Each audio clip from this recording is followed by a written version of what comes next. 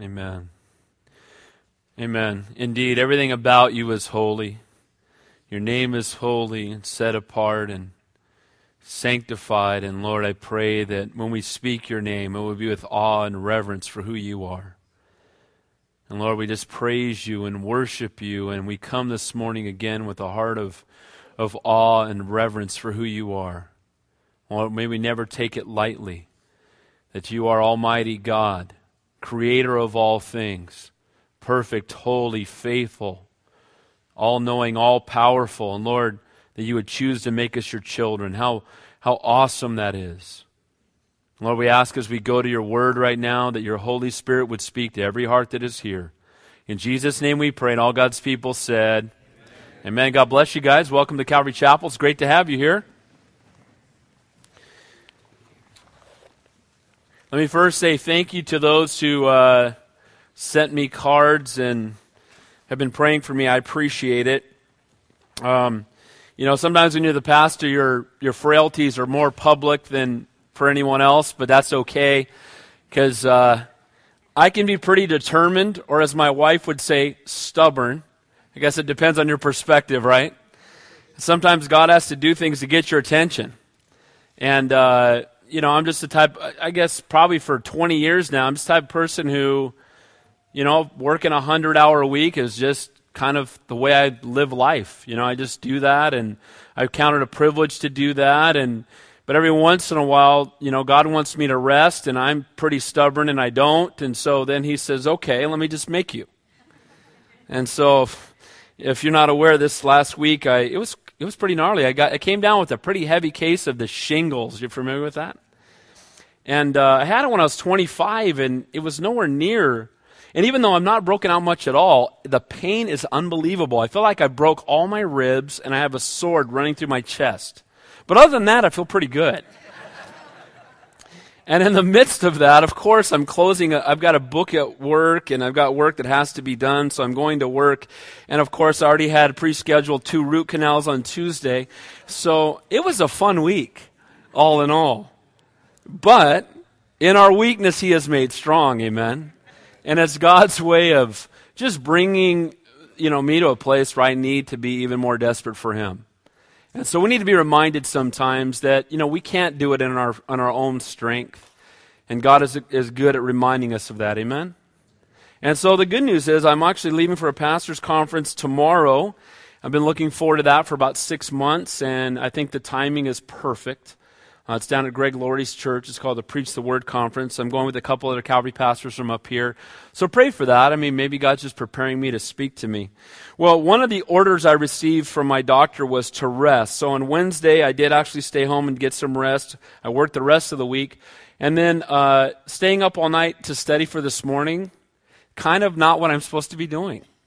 And I started to do that, and I just kept being convicted. So as I've often told you, I will never teach you unprepared.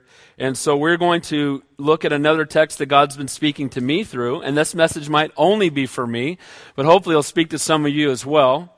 And I want to say this very clearly. What I'm going through is so minor compared to what so many of you are going through. Some of you I know have lost spouses in the last few months. Some of you are dealing with cancer. Continue to pray for Craig Anderson, who's going through a difficult time with a tumor. There's so many of us going through so many things, and we all often need to be reminded to be still and know that he's God, and to rest in him, and to realize that nothing happens by chance in the kingdom of God. Amen? So we're going to look at 2 Corinthians chapter 12 this morning. It's a text that God's been ministering to me from. When you're going through a trial, it's often great to look at people in the Word of God going through greater trials and to see how God uses them in the midst of it, so that we might realize that God is in control of everything and God is faithful. And this is the chapter that speaks of Paul's thorn in the flesh. And I in no way want to compare, my minor stuff to what Paul's going through, but at the same time, it's a good word of encouragement for all of us this morning that may be going through trials and difficulties right now. Again, those trials can be things from children who are not walking with God, a lost job, health issues, and no matter what it is that you're going through, And typically where we become most desperate is in the place where we have the least control, and that's really where we need to be, where it's out of our control and in His hands. Amen? And Lord, whatever you need to do to get us to the end of ourselves, Lord, bring it on. So just by way of quick review, to just understand the context, remember that Corinth was a very, very wicked city. Some have called it, instead of 1st and 2nd Corinthians, 1st and 2nd Californians, because it really does kind of depict where we live today, the place that seems to be getting more and more wicked by the day, amen? It's amazing how we're calling good evil and evil good in the state that we live in. But Paul had planted the church there some 5 years before writing these letters, and many had fallen away, and they were being impacted by the godlessness around them. And Paul's first letter exhorted them to return to the Lord and repent, and many had repented. And now the false teachers, isn't it amazing how this is a common theme? We'll see it in 1 John. False teachers had crept in. They were drawing people away from the truth to their truth, and Paul's going to exhort them not to be drawn away by the vain boasting and outward appearance of men. This whole letter is to say it's not about the outward appearance, but the content of the message. Boy, we need to hear that today. I just saw a guy this morning. I was up early, and this guy was on, and man, he was spewing things that were so false doctrinally, but he had a crowd of tens of thousands standing up, repeating his words and just chanting with him and waving their arms. And I'm like, wow. The guy's got a $10,000 suit on. He looks very charismatic, but his message was absolute noise. I'm listening to it thinking, wow, that's Corinthians. Nothing new under the sun. And so it's in that vein that he writes this second letter, and it's a word to encourage them. Again, it's about content. You got to understand that Paul was kind of looked down upon by people. Because Paul, believe it or not, was not very charismatic. Many believe he's probably pretty small in stature, wasn't a real good-looking guy, wasn't a great orator necessarily. And the guys in Corinth, a lot of them were good-looking, and, they would speak with great, boldness, and they had all these visions and so on and so forth. And here was this, much more meager in appearance Apostle Paul, but he had the words of God, and they had false doctrine. And so he's writing this second letter to point them not to get your eyes off the outward appearance and look at the content of the message. Paul has been living a life of reckless abandon, sold out and set apart for the Lord, and he's burdened for these people where the church had been planted. If you go back to chapter 11, verse 3 and 4, let me read those verses to you before we get to the text.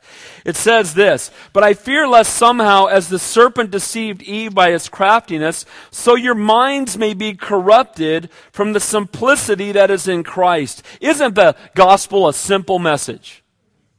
And yet, the world and the enemy wants to complicate it. And he says, "For if he comes who preaches another Jesus whom we have not preached, or if you receive a different spirit which you have not received, or a different gospel which you have not accepted, you may well put up with it." Paul's writing from the heart of a pastor burdened, saying, look, someone's going to come along, they're teaching a different message, and you guys may well put up with it because you love the package from which it's being delivered. Boy, what words for us today, amen? So he, though, in the middle of all of this, has lived a life sold out for God. Though not eloquent or charismatic or physically impressive or as attractive as these guys were, Paul was, felt that it was foolish to boast, and he's going to be forced into a little bit of it here in this morning's text. He's going to call it foolish boasting because he doesn't like to speak up. In a sense, he doesn't like to do anything but point people to Christ. Paul was very bold, but he never pointed people to himself. And we're going to find out that he had experiences greater than anything these men ever talked about. He would never even bring it up. Why? Because he never wanted them to exalt the messenger, only the message. But it was a time when the messenger was being exalted above the message that he brings these words of exhortation. Paul calls them false apostles and deceitful workers who transform themselves into the apostles of Christ. Just as Satan appeared as an angel of light. And so these words of exhortation come, and Paul's been living sold out for God. We got a glimpse of all he had to endure. Let's read verse 22 to 28, and then we'll go to chapter 12. Just to give you an idea, here's where Paul is at. Here's what he's been going through. Here's what he's enduring. Next time you think shingles are a big deal or whatever you're going through, go back and read this, and you go, thank you, Jesus. Let's read it. Are they Hebrews? He's speaking of these false teachers. So am I. Are they Israelites? So am I. Are they of the seed of Abraham? So am I. Are they ministers of Christ? I speak as a fool, I am more. In labors more abundant. In stripes above measure, that's scourging, beatings. In prisons more frequently. In deaths often. From the Jews 5 times I received 40 stripes minus 1. 3 times I was beaten with rods. Once I was stoned.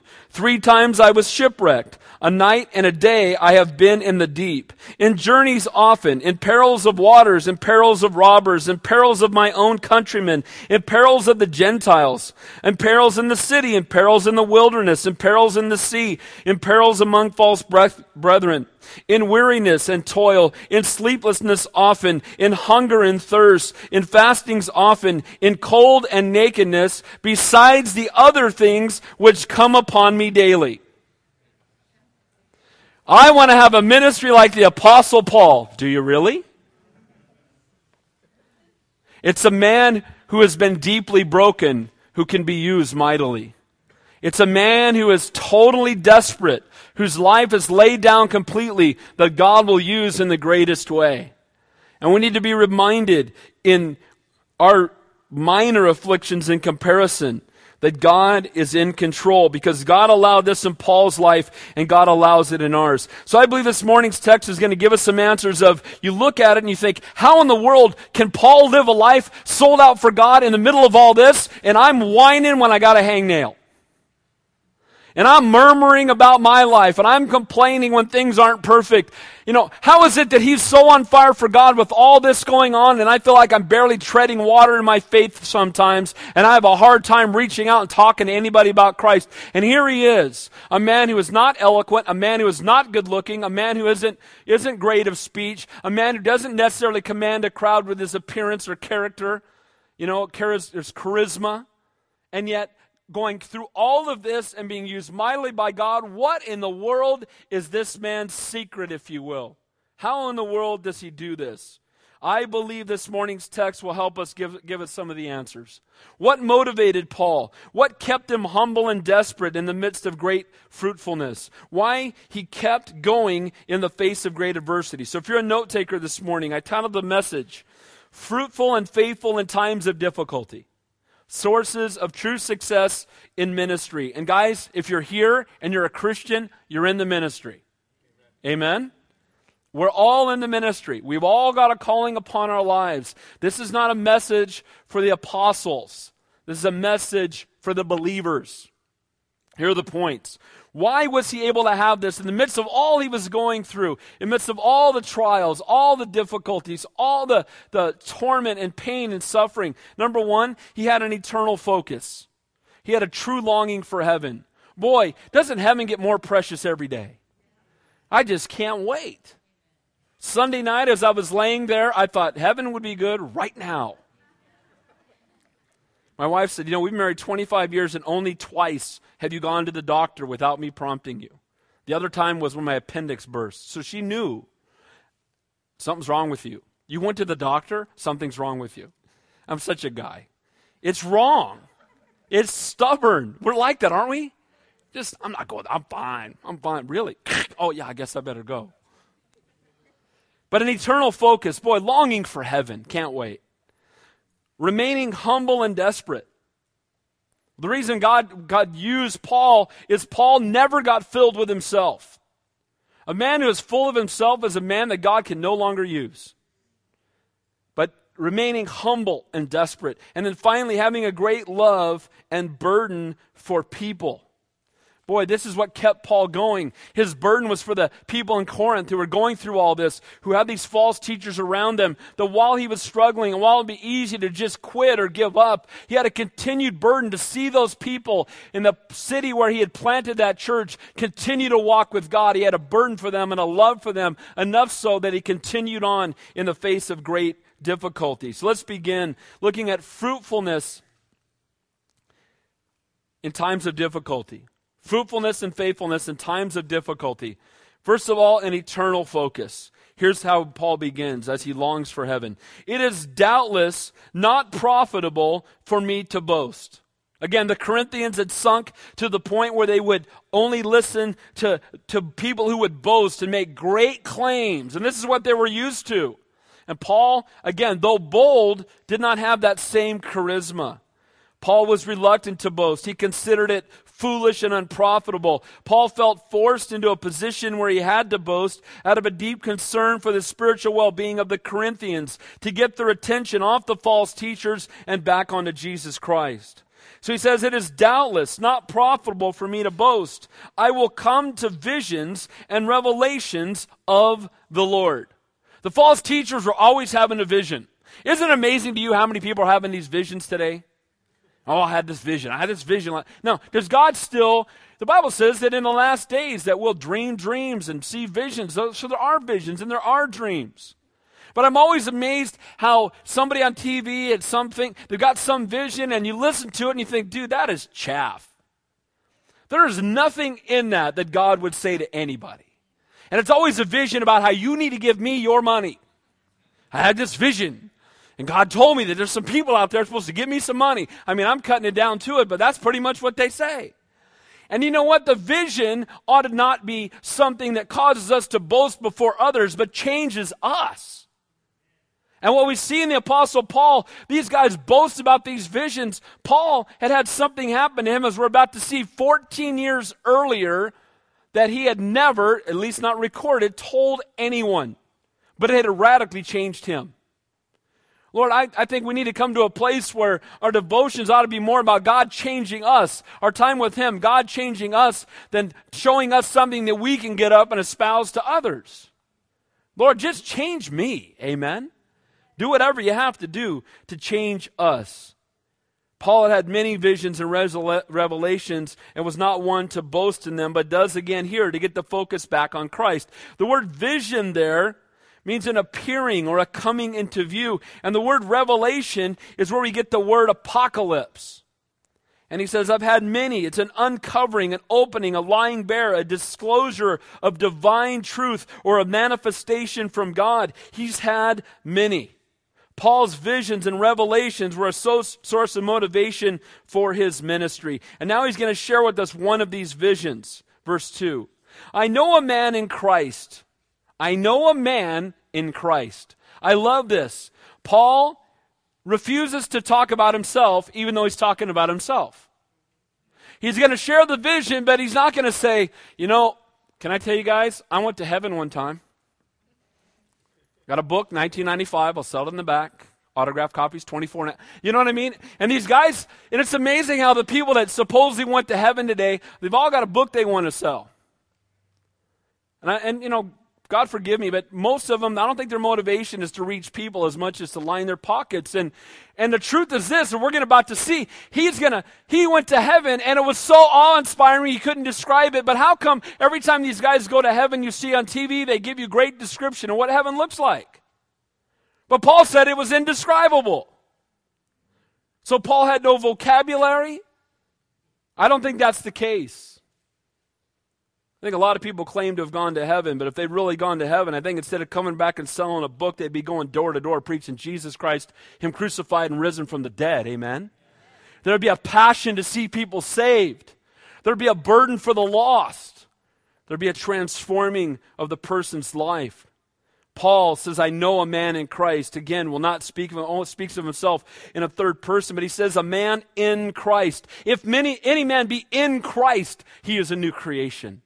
In Christ means a Christian, not just knowing about Christ, not one who believes in Christ, but one who walks in Christ. He's in Christ. Are you in Christ this morning? Are you walking with Him? Are you filled with His Spirit? Are you going to heaven? Does He indwell your life in the person of the Holy Spirit? And he says, I know a man in Christ who 14 years ago. Now, 14 years earlier, this is about the time when Paul was stoned at Lystra. And not stoned like the people on the Pacific Garden Mall stoned. Stoned where they threw rocks at him until he died stoned. Amen? But what happened? Paul went into this city that was very adverse to the gospel, and he began preaching with great boldness. They drug him outside of the city, and they threw stones at him until he was left for dead. There's some debate amongst people as to whether or not he died or he almost died. Personally, I think he died. Ultimately, it doesn't matter. God either raised him up from almost being dead or raised him from the dead.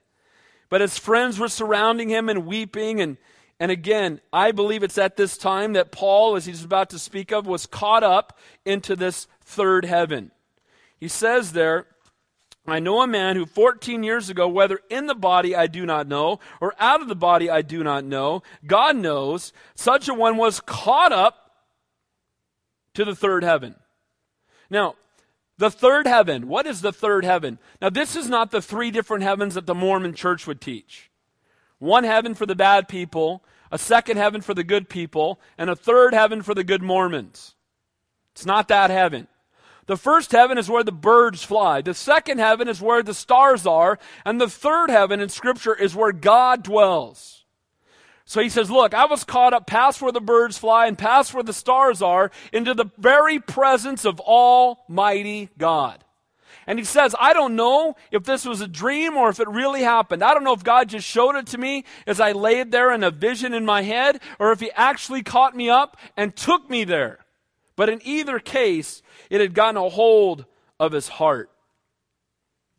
Imagine going to heaven. Wow. It's no wonder that, Paul, when he rose from the dead at Lystra, my personal belief, what does he do? First thing he does, he goes right back into Lystra to the people that threw rocks at him until he died and starts preaching with boldness. You know why? I think because that was when he had been caught up. The word is harpazo, where we get the word rapture. He'd been raptured up to heaven. He'd gotten a glimpse of heaven. He knew what heaven looked like. And he's like, dude, can't threaten me with heaven. I'm going back in here and preaching Jesus Christ. If you throw rocks at me until I die, I know where I'm going. And it's way better than this place, so you can't threaten me with it. I think the motivation for him remaining steadfast in the face of persecution, he had seen what heaven was like. He would later say, to go to heaven, it's far better. But the Lord wants me to stay here with you. Paraphrase. Man, for me, heaven, better. Way better. And we need to get that perspective, amen? So Paul didn't know if he had died and gone to heaven in his body or not. He says there, I do not know, verse 3.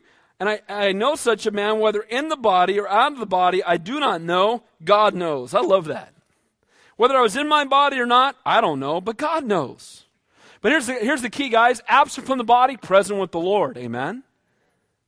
Heaven, not that far away. And he says there how he was caught up, and there's that word again, rapture, harpazo, to be raptured, to be snatched away, into paradise. Now, paradise. This is the word used to describe the dwelling place of the righteous dead before Jesus rose from the dead.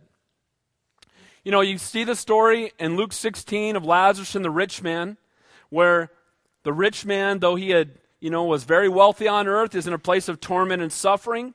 He's in flames. He's suffering. He looks across the great gulf and he sees Lazarus, this crippled man, this beggar, in heaven, in paradise. And he asked, the Lord, hey, can you send Lazarus, dip his finger in some water and come put it on my tongue to bring me some relief? And he says, hey, he can't leave there and come to you. There's a great gulf between them.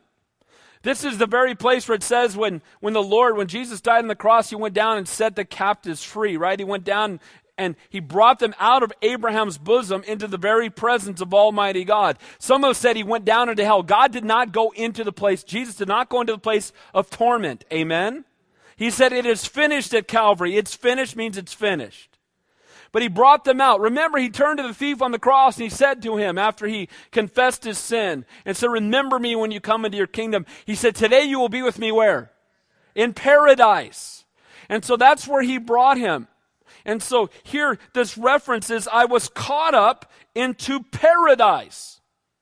I was caught up into the very presence of Almighty God, into that third heaven. And it says there, and heard inexpressible words, which is not lawful for a man to utter. No words, no language to describe what he saw or what he experienced.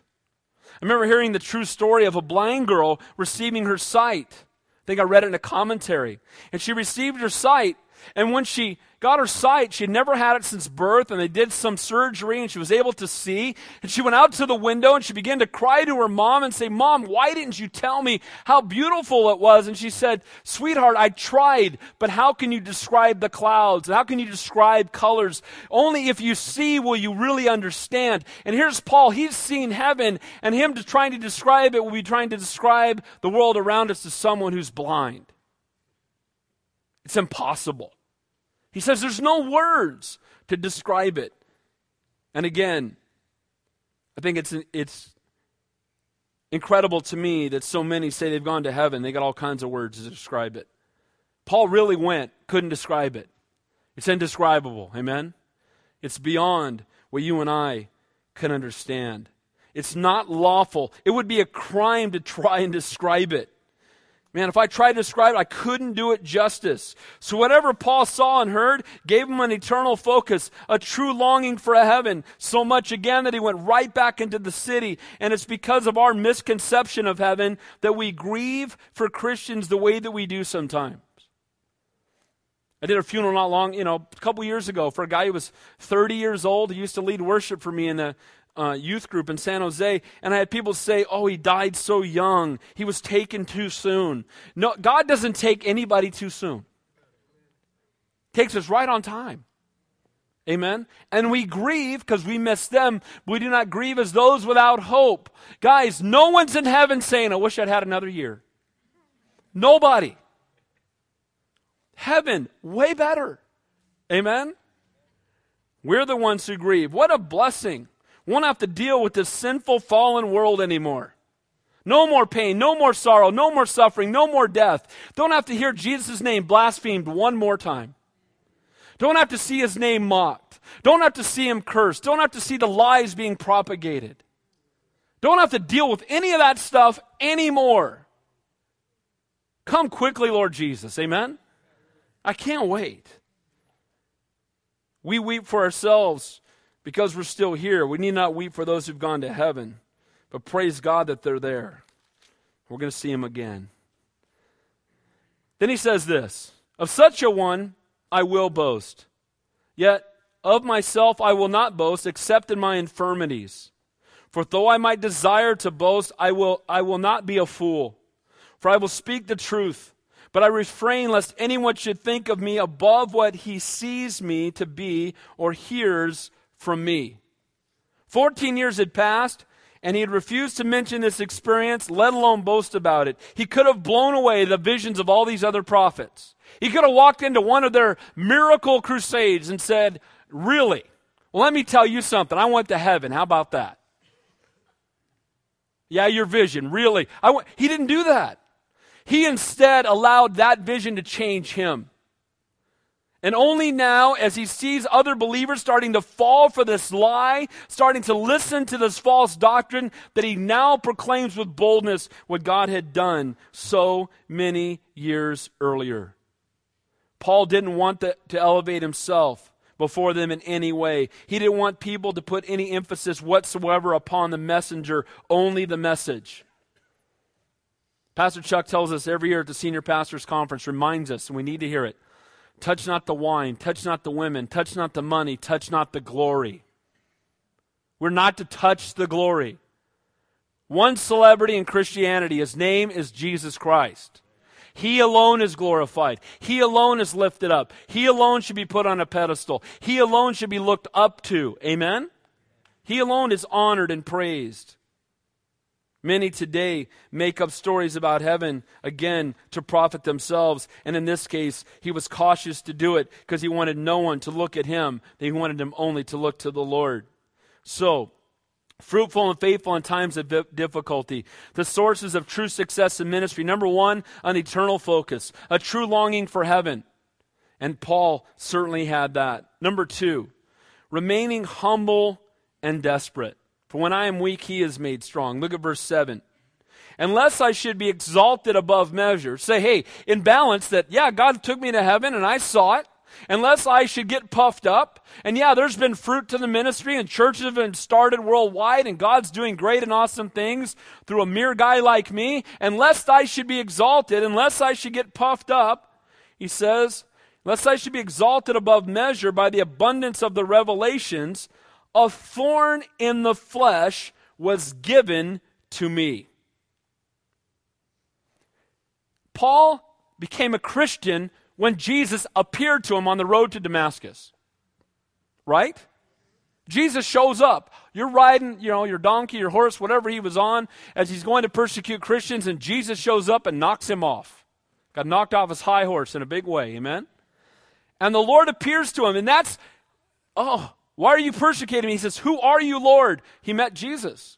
He had other visions as well. He had the vision when he was called to go minister to the Gentiles. He had the vision of the man of Macedonia calling him to come. So he'd had many visions, and he could have very easily gotten caught up in his relationship with the Lord like some of the apostles did prior to Pentecost. You remember? Well, I'm one of the three. He took me Mount Transfiguration. Where were you? You weren't there. He took me to go pray. Now, I was napping when I was supposed to be praying, but I was there. You weren't there. And remember how they argued who was greatest? I'm greater than you. No, I'm greater. No, I'm the greatest, right? And that happens. And that's the sad part of what we can see happen. When God uses somebody mightily, we need to make sure we never allow our flesh to get puffed up. And Paul says, look, God made sure that wouldn't happen with me. You know how he did that? Thorn in the flesh. The word there for thorn is the word for a tent stake. Not a splinter. He didn't say, I got a splinter in my pinky. He said, I got a tent stake in my flesh. God keeping me humble. A physical infirmity. A sword. Much debate about what it was. Some think it was an eye disease from when he was blinded on the road to Damascus. Others think he had something similar to malaria. I know it is, that God didn't let us know what it was, so no matter what thorn we may have, we can all relate to Paul. It's not one specific thing we go, oh, well, I don't have that. But no, whatever it is, whatever that is that God may use to keep us humble, he does it because we need it. And notice what it says to him. A thorn in the flesh was given to me. This didn't happen by accident. It wasn't by chance. It was ordained by God. Boy, this flies in the face of the whole, if you have enough faith, you should never be sick mentality we hear today. Amen? So the Apostle Paul evidently didn't have enough faith. Arguably, the man used mightiest by God in the New Testament church didn't have enough faith. Isn't that amazing? Well, if you have faith, you'll never get sick. Really? That's just not biblical. Amen? You know what? It takes a lot more faith to be sick and keep praising his name than if God delivered you every time you got sick. Amen? Often he wants to bring us through the infirmity that we might stay desperate rather than deliver us from it.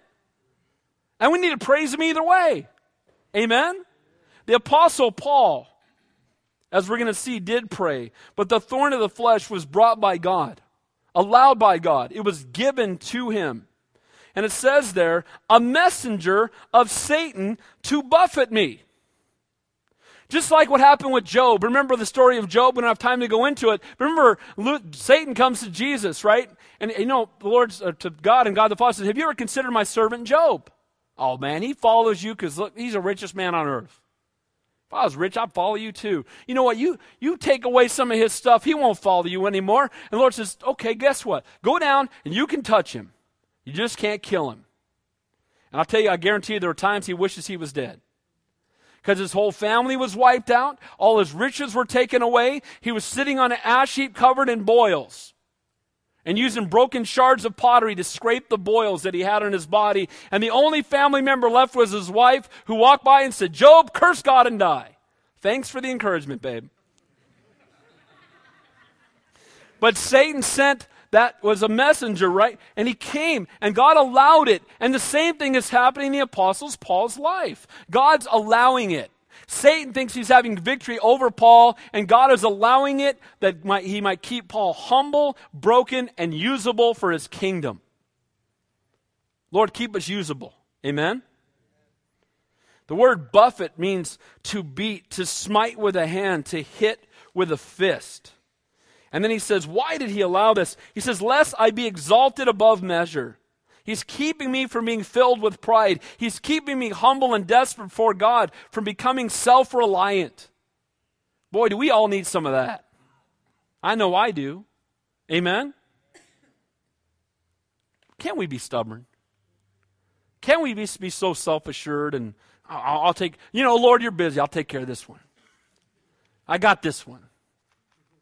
But then we get to a place where we can start to do things on our own. And certainly in the Apostle Paul's case, it had been so tempting to think that he had arrived, because God had done so many great things through him. But God left that thorn in his flesh lest he never get puffed up with himself.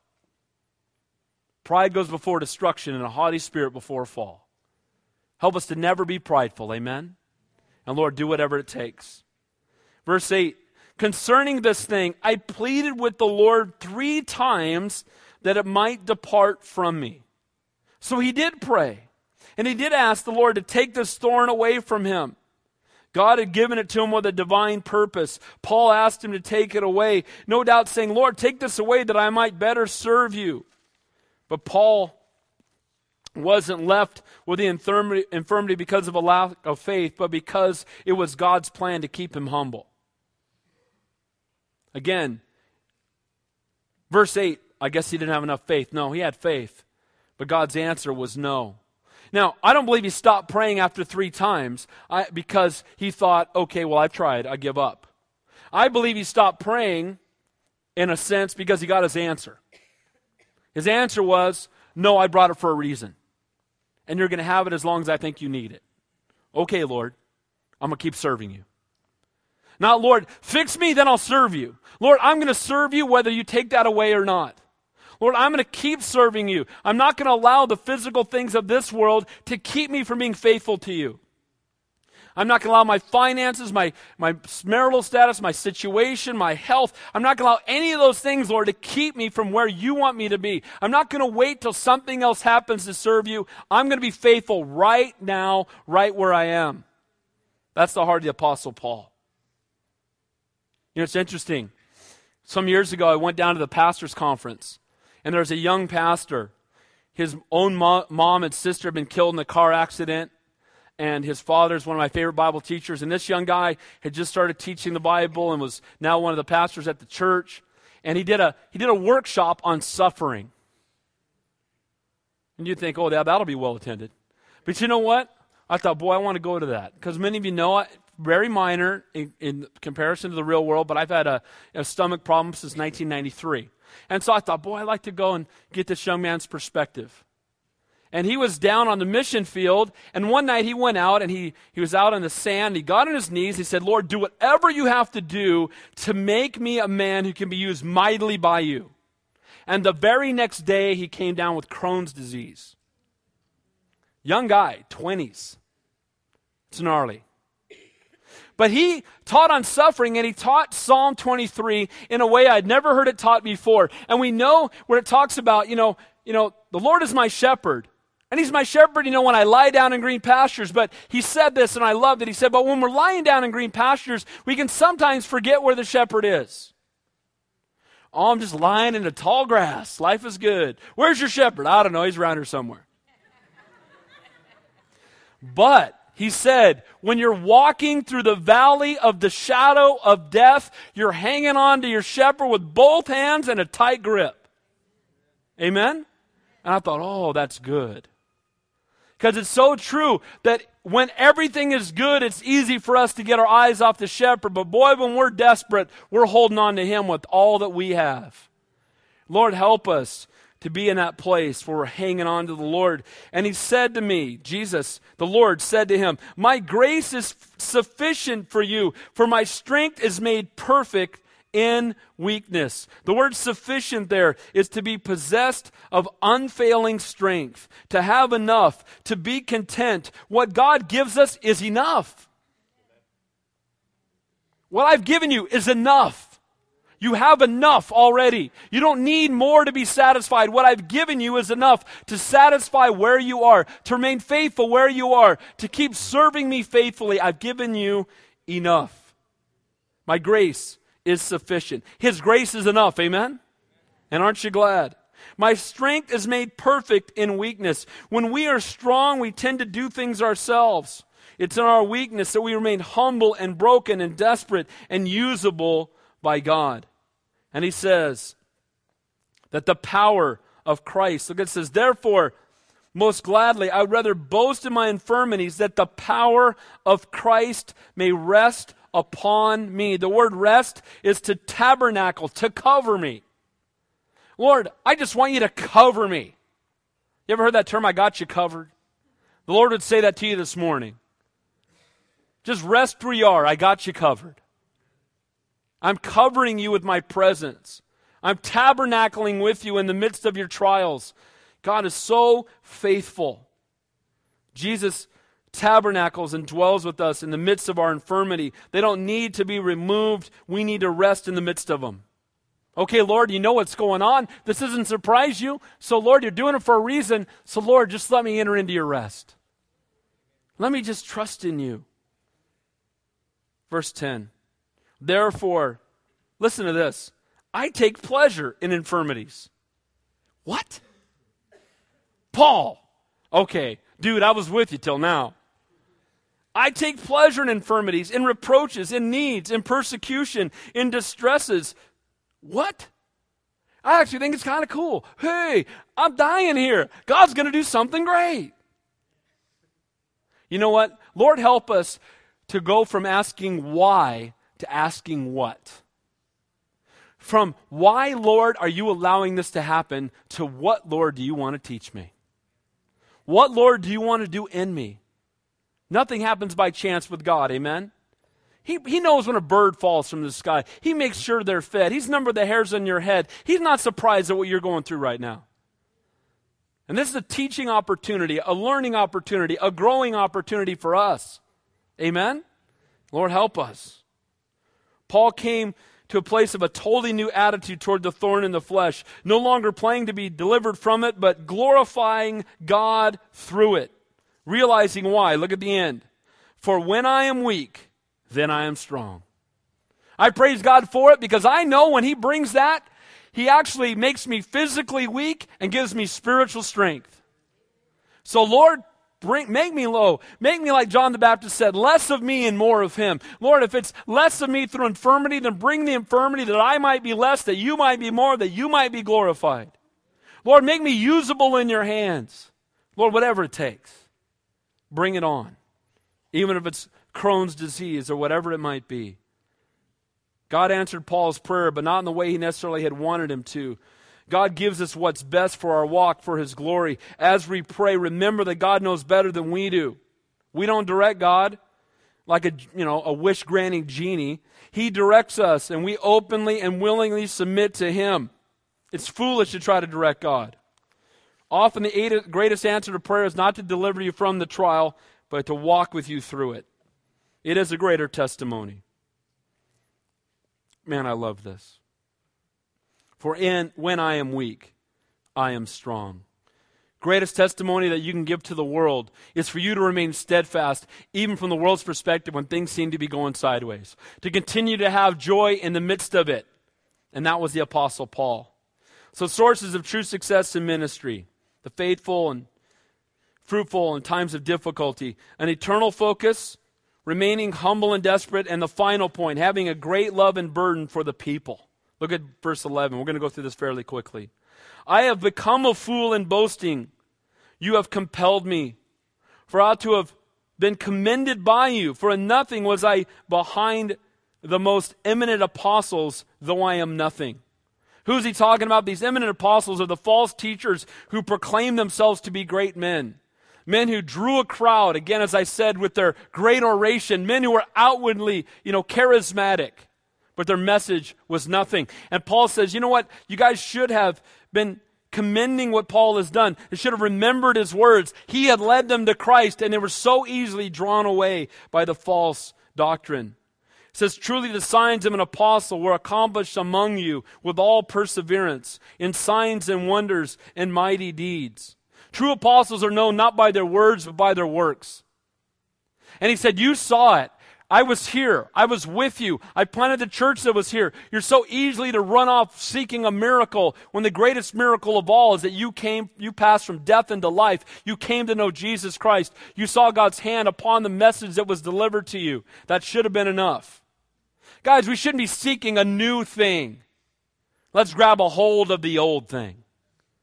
Give me that old-time religion. Amen? That's good enough for me. Let's hang on to the truth of the gospel. And then he says, for what is in the church? What is it in which you were inferior to other churches, except that I myself was not burdensome to you? Forgive me this wrong. Here's a little bit of sarcasm. Because here's what he says. You were not inferior in what you were taught. The only thing that was inferior about them is that they in no way supported their pastor. And he says, the only way you were inferior is I never had you guys support me, so forgive me for doing that. He had given them, he had taught them the truth. They had been blessed with the gospel. They had seen the mighty hand of God. They'd been, they had the word spoken to them with great boldness. And yet they were tempted to walk away. These eminent apostles would come in and demand large fees. They would demand speaking appearances, appearance fees. And Paul demanded nothing. And yet they flocked to them, and they threw money at their feet because they were, amazed by, the great oration when Paul said, look, I never asked for anything from you guys. Lord, help us not to be drawn by, how many men a guy can draw, or by how great, his verbiage is. It's sad today that you watch anything from, pastor on TV to a presidential debate, and people are more concerned with a stutter or a mispronunciation of a word than the content of the message. What in the world have we come to?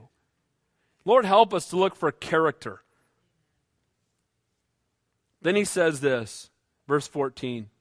Now for the third time I am ready to come to you, and I will not be burdensome to you. For I do not seek yours, but you. Man, I like that.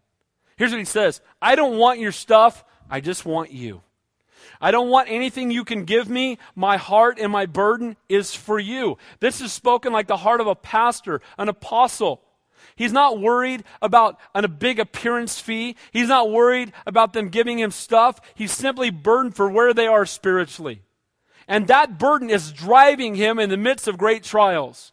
That burden keeps him going, though he has a thorn in his flesh. That burden keeps him from quitting and giving up.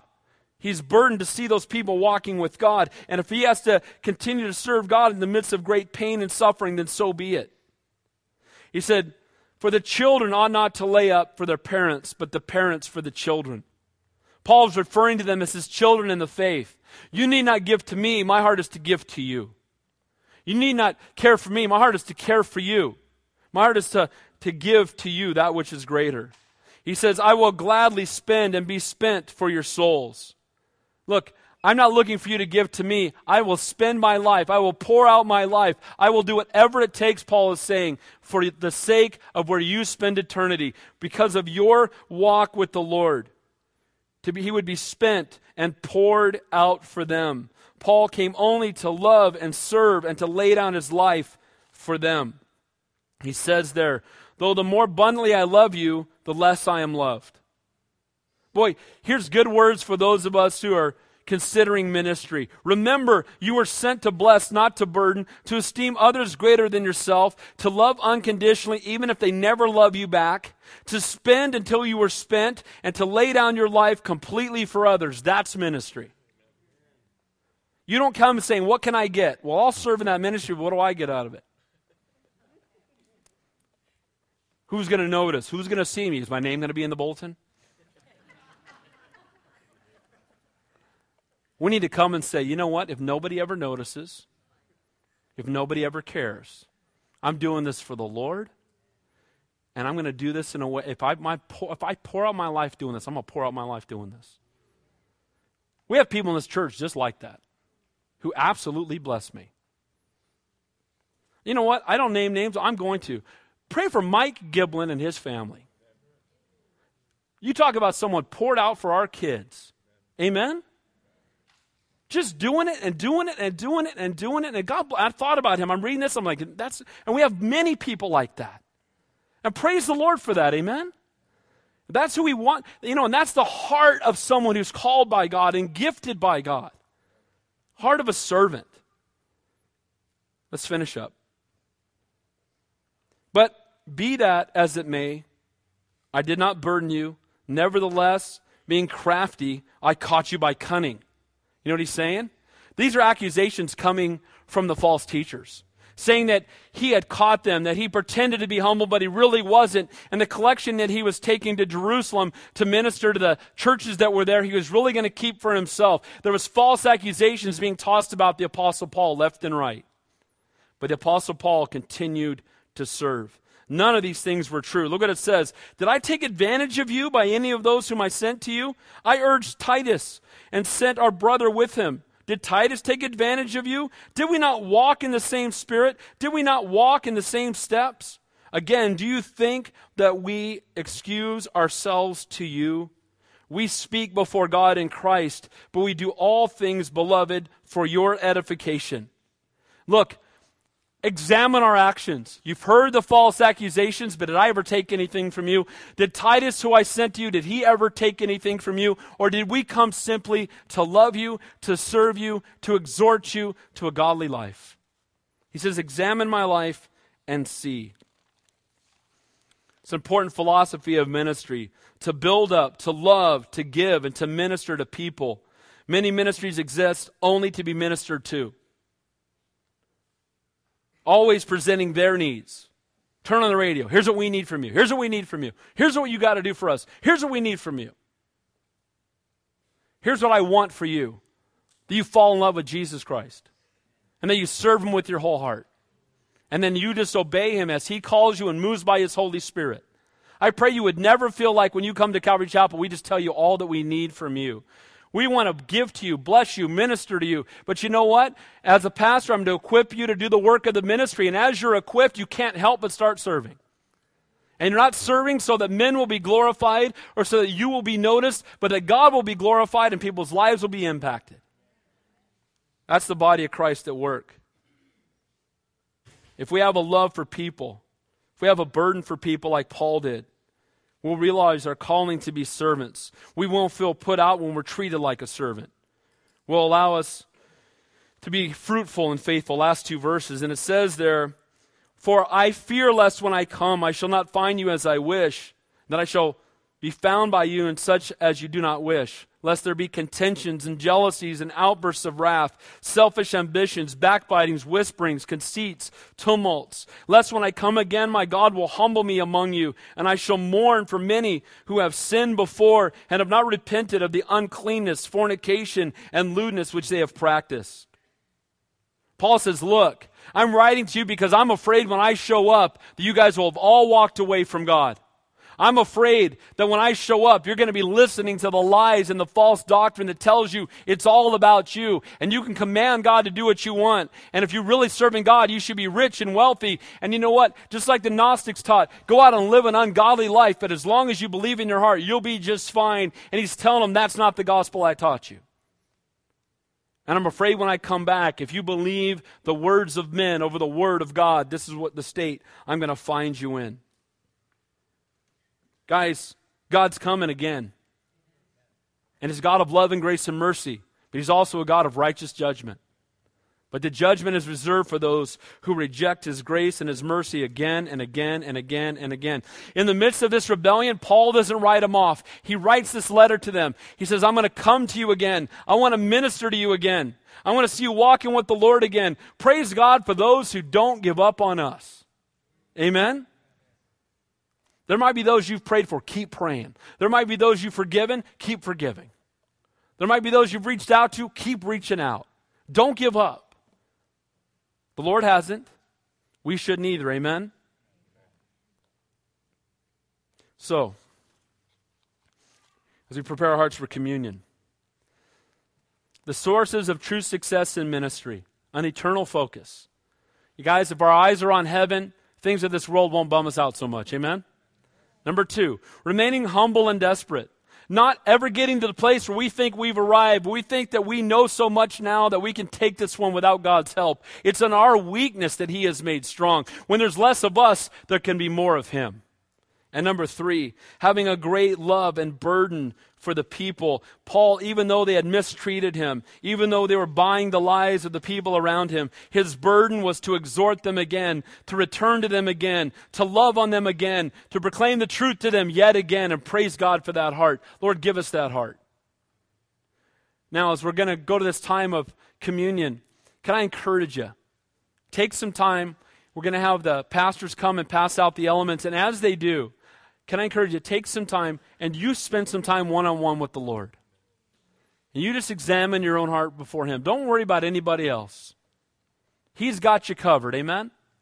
Let Him pour out His Spirit upon you. You come before Him humbly. You come with a confessing heart. You come with He's already seen it. Why are we hiding it? Amen? Look back to the cross of Calvary, remembering, as often as you do this in remembrance of Him, look within, examining our own hearts before Him, and look forward, knowing that there's going to be a day when we have this supper with Him in heaven, and I can hardly wait. Amen? Let's pray. Heavenly Father, we thank You and praise You. We thank You, Lord, that nothing happens by chance in the life of the believer. And Lord, I do pray for those who are here this morning going through incredible difficulty and trials. I think specifically of the widows who sit here this morning. Lord, may You comfort and strengthen them.